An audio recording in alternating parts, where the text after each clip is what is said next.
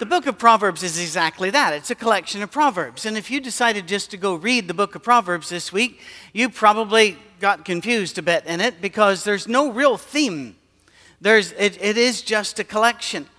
We believe it was Solomon who put this book together, but we do know he collected a whole lot of Proverbs. And if we understand the numbers that are given in Scripture, he collected a whole lot of Proverbs we don't have. But this book we've got. I need to warn you about this book. This book was put together for a specific purpose. It was put together to make sure his sons didn't make his mistake. Therefore, it is very male-centric. Very male-centric. Please, when you read it, know that and realize you can use this and flip it over and make it female-centric. You can give the same kind of warnings to your daughters that he was giving to his sons. That's why, for example, there'll be a whole lot of things about don't marry the wrong woman, but there's nothing about don't marry the wrong man. He's just talking to the boys. If you know Solomon's life, you know why he would need to talk to his boys. He had made a lot of mistakes. He didn't want them to make the same. So, also remember this. 2 basic truths about Proverbs. They are generally true. But they're not always true. They're generally true. And again, that's not knocking a proverb. A proverb is something which is generally true. It's not an edict of God. Also, they need to be read in the spirit of the day, which means sometimes they will contradict each other. Did you notice that if you read the book? Some will say, don't take advice from too many people because that'll get you all messed up. And another one will say, only a fool doesn't take advice from too many people. There are a lot of things like this in the book. Why? Because it comes from a parent. And parents contradict themselves.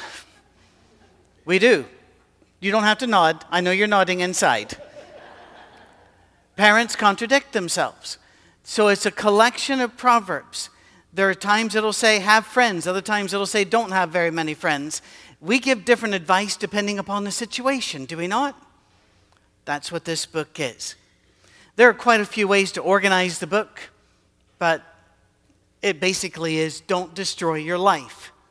Don't poison your life. Don't put time bombs in your life. Look for wisdom. Next week we're going to talk about the wisdom. What does God mean when he says to look for wisdom? This week it's don't make things harder than it has to be. The Bible puts it in the older version of Proverbs, make level paths for your feet. What does that mean? Well, everybody here knows that, I found out that I can dance, but only if I step on a Lego. You know what I mean? And sorry for the visual, but this is important. We all know that there comes a time to clear a path in the house so that you can move through it without danger. Make level paths for your feet. Now, the NIV phrases it a different way. In Proverbs chapter 4, we're going to take a look at that. In fact, Proverbs chapter 4, starting at verse 23. Do we have that? Above all else, guard your heart. This is important. Everything you do flows from it. Keep your mouth free of perversity. Keep corrupt talk far from your lips. Let your eyes look straight ahead. Fix your gaze directly before you. Give careful thought to the paths for your feet, and be steadfast in all your ways. Do not turn to the right or left. Keep your foot from evil. Now that verse 26 is how it is now translated in the NIV. Instead of make level paths for your feet, give careful thought to the paths for your feet. What does it mean? Well, it basically means just don't make things harder than they have to be. Just don't. Don't poison your life by making things harder than they have to be. Here is in the Song of Songs, which is sometimes called the Song of Solomon, we're warned to guard our hearts. Don't fall in love with the wrong person or the wrong thing. Now, we're going to talk a lot about the wrong person today. But you need to understand the way that the Semitic or Hebrew mind worked. As he's talking to them about the dangers of adultery, he's also talking to them about the dangers of falling in love with work, with power, and with stuff. The adultery is the way that he gets the message across. Warnings against adultery. But the root of all pain and problems in Proverbs is rooted in you fell in love with the wrong thing. You weren't paying attention. You didn't keep your eyes straight ahead. I think I've told the story before, but whenever I was learning, I was taking flight lessons, and I thought I was getting pretty good until it was my turn to do all the landing without him putting in any input. And I'd land and bounce, and land and bounce. And after a while, you're bunny hopping down the runway. You got to make a decision one way or the other. And he'd say, hit the power. We got to go back up and around. And go around, and finally, maybe the third time, he said, oh, I see your problem. And I said, great, what? And he says, you're looking down. I said, down's where I was planning to go.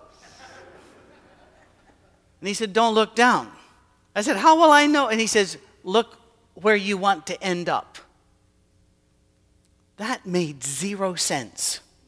I'm running physics in my head here. And I'm going, it worked. Every time it worked. Proverbs says, keep your eyes where you want to go. Pay attention. Make level paths for your feet. Solomon knew what it was like to get distracted, and he knew the cost of this. It's been a persistent problem for us for millennia. So why are we still falling for it? Well, we haven't paid attention. So Solomon decides to use chapters 5 through 7 with a little break in chapter 6 to walk us through how we get entranced. And he is talking mainly to his boys, and he's using adultery as an illustration. But I want you not to think of adultery just now, but to think of a roll of paper towels. You probably use them every day. Or, if not, your car keys. Where do you put them? Do you put them inside a Tupperware container, in a locked box, on top of the refrigerator, with a blanket over it, and a sign saying, beware the leopard? Or do you let them just be where you can get them? There are times we can put people, and yes, I stole Beware the Leopard from Douglas Adams, the first of his wonderful Hitchhiker's Guide to the Galaxy trilogy of 5 books. I'm not explaining that. Don't make it that hard. If you've got a roll of paper towels, you don't put it in a locked box somewhere. You have it where you can use them. You don't make life harder than it has to be. That's what he's going to go at here. The failure of most car makers today, they know people want an infotainment system in their car. One that'll do all of their MP3s, play all their music, that will do all this. And so what do? They put it in there, and they put so many features in it, you can't use it. It doesn't work. It'll play a nice song as you're wrapped around a tree. But then, or a GPS unit that has so many features, it takes a long time to find where you're supposed to go. Don't make it harder than it has to be. How are we wooed into destroying our lives? We can show you how. Let's start with Proverbs chapter 5. Let's put up verse 3. For the lips of the adulterous woman drip honey, and her speech is smoother than oil. It all starts with words. The number one reason that pastors leave the ministry is actually a tie between money and struggles with leadership. Number 2, adultery. And if you're thinking, the first time I saw that, I went, what? We're supposed to be the good guys. How'd this happen? Well, studying it over the years, it became very obvious. Because the women who saw the pastor only saw the good side of the pastor. They only saw him when he was being holy. They didn't see him the rest of the time. And therefore they had this lofty view of him, and they said very nice things to him, and words got it started. Now, I'm not blaming the women. Don't get me wrong here. The men take a huge amount of blame in this book. Solomon calls the men that would be involved in this all kinds of names. But words begin it. It's fascinating in Scripture. Men are wooed with words, if you don't know that. Women hate being manipulated. Men love being manipulated. We really do. If you say, honey, could you open this jar? It's going to get opened. It might take C4 and backing over it with a Jeep, but it's going to be opened. And we're going to tell you it was easy. We can be wooed. The greatest words a woman can hear are, I love you, while the greatest words a man can hear are, I respect or I admire you or you are great. It is that he looks for, he longs for. That's why in Ephesians 5, a man is told to love his wife, and a woman is called to respect her husband. Why? Because that's really what he's going for. That's what he wants. And so what do? Whenever we find ourselves getting entranced by the words, not just of a woman, please remember, this is a bigger story. By work, by power, by placement, by stuff, by a busy schedule. Almost said schedule. Got to say schedule in Tulsa. They have no idea what kind of shed you're talking about.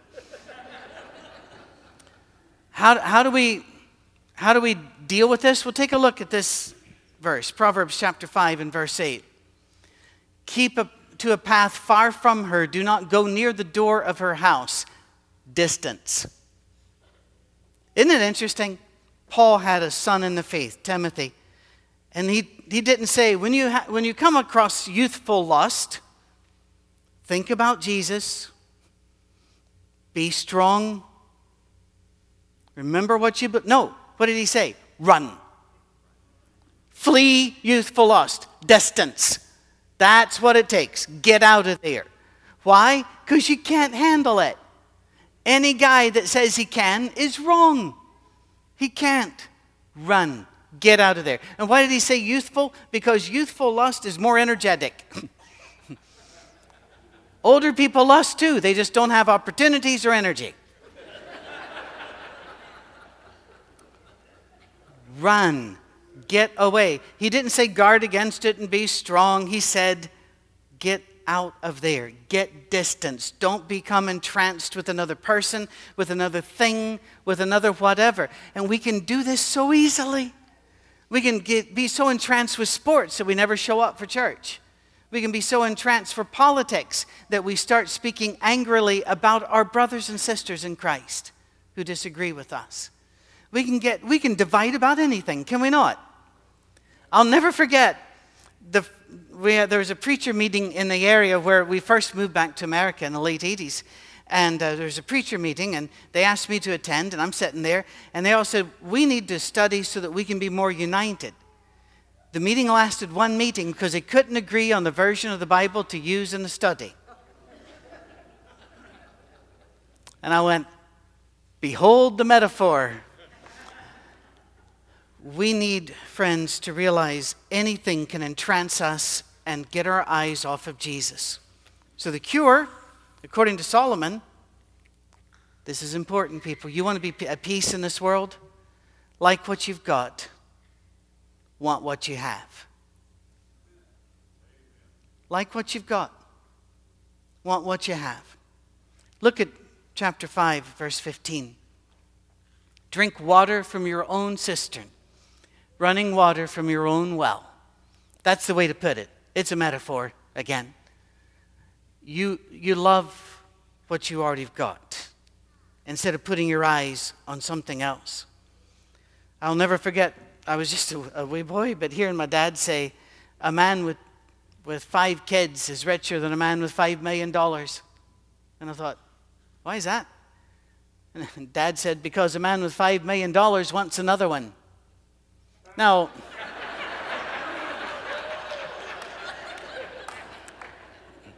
that wasn't terribly comforting, but he had a point. When do you have enough money? When do you have enough stuff? When do you have enough to sit back and say, I like this? This is what I'm going to work with. As Paul would say later, in whatever situation you find yourself, learn to be content. Solomon takes a break here to illustrate that it's not all about adultery and sexual situations that will ruin your life. He speaks of laziness, the lack of a work ethic, the lack of just doing what you know you're supposed to do. You know, it's one thing. My 3-year-old grandson sat at the table, evidently, for 2 hours in a battle of will with my daughter over what beans or whatever would be eaten. That happens when you're 2 or 3, does it not? But whenever you're 16 or 17 and it's doing your homework so that you can actually get a job one day and you're balking at it, you're not growing up. Many of us have sent in our taxes.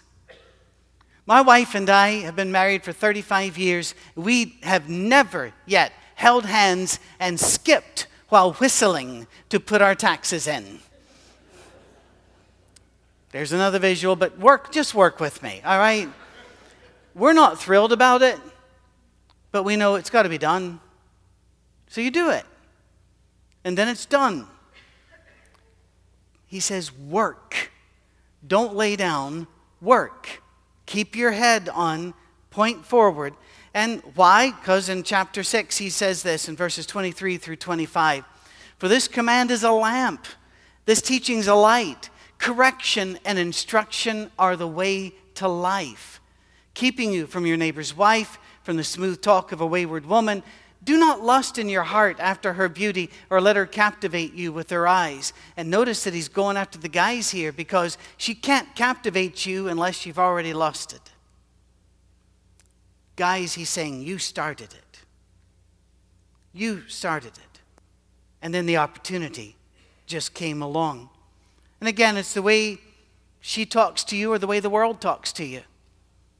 The way she looks at you. Ladies, by the way, it applies to you too. You know men can be very smooth talkers. I'm told.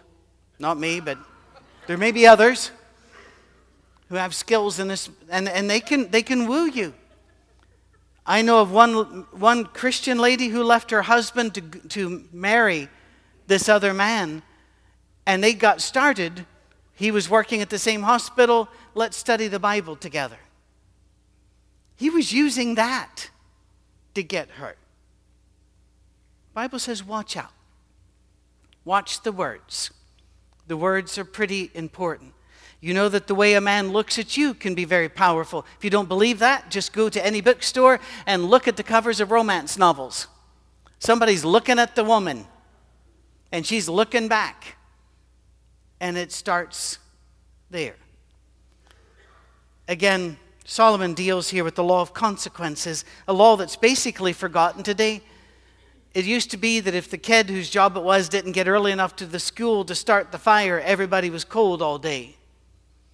When in our day of throwing switches and consolidation loans and payday loans and such, we get away from consequences, we think.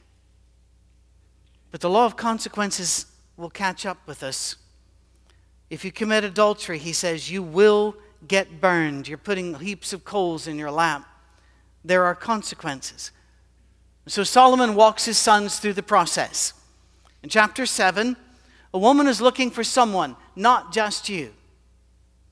And that's the thing. Somebody will come to you and say, we've been looking for you. No, they've been looking for somebody, and you were available. And that's whether it's the world, whether it's a sexual situation, whether it's the thing. No, what commercial comes on and doesn't act like this is all about you. We made this for you. You need this. This is important for you. This will make your life better. All they're trying to do is get your money and get power that way, but they act like this is all for you. Just be aware of it. You don't have to go through life bitter and paranoid. Just be aware of reality. There's a guy walking aimlessly in chapter 7.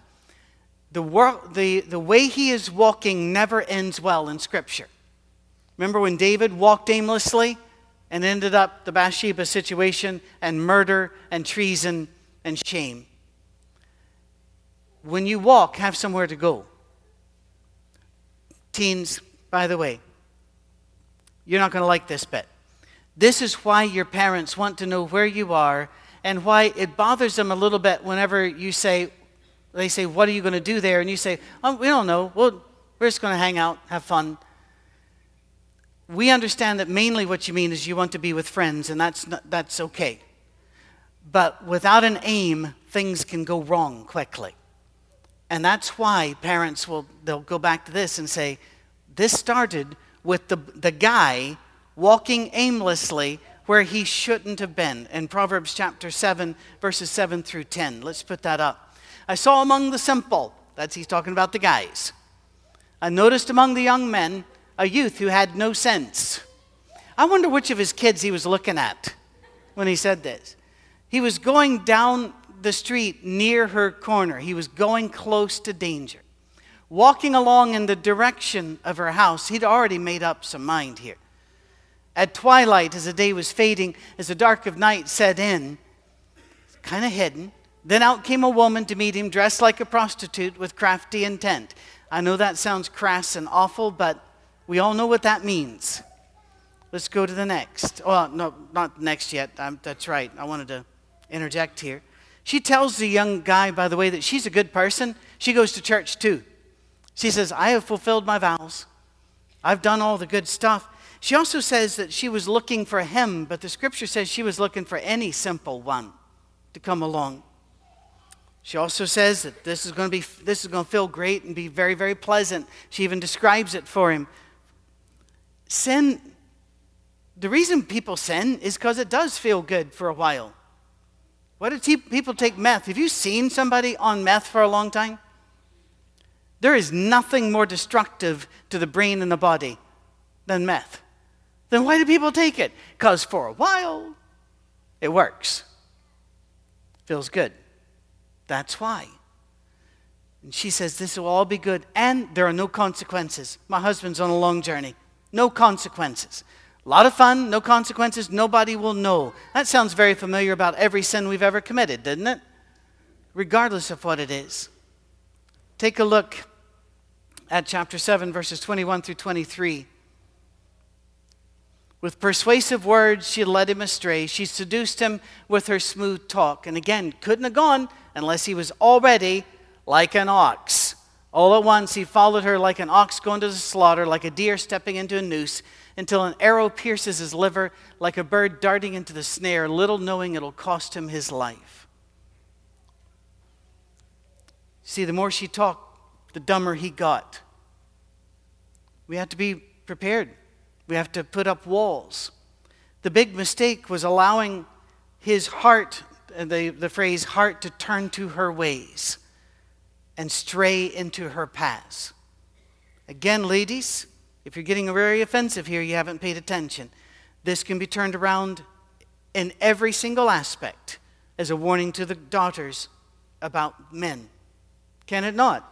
We can even add something, and that is that men are physically dangerous when they are on the hunt. We don't talk about that much.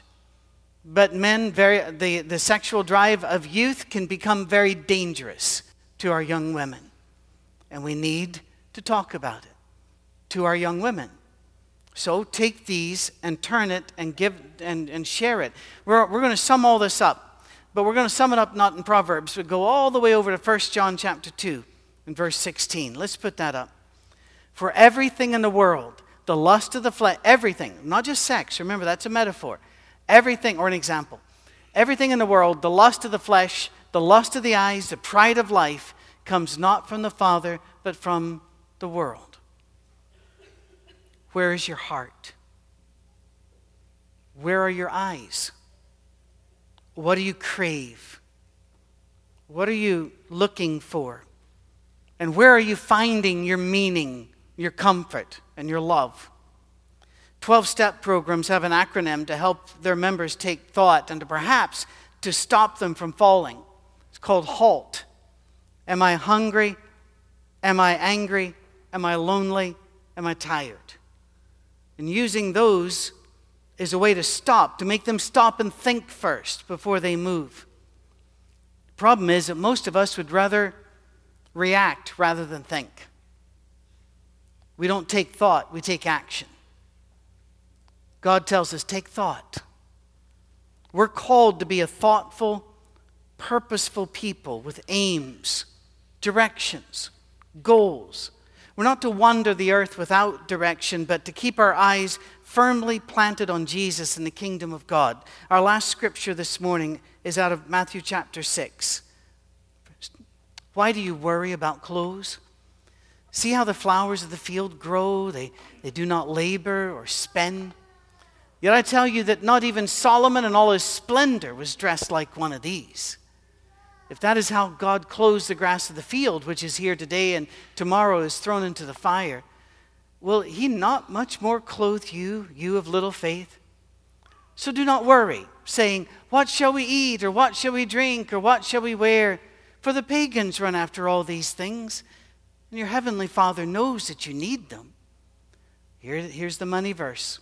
But seek first his kingdom and his righteousness, and all these things will be added to you as well. I'm going to call the team up as I wrap this up. And they'll sing one more song with us as we close. The world will always tell you that they can give you what you need.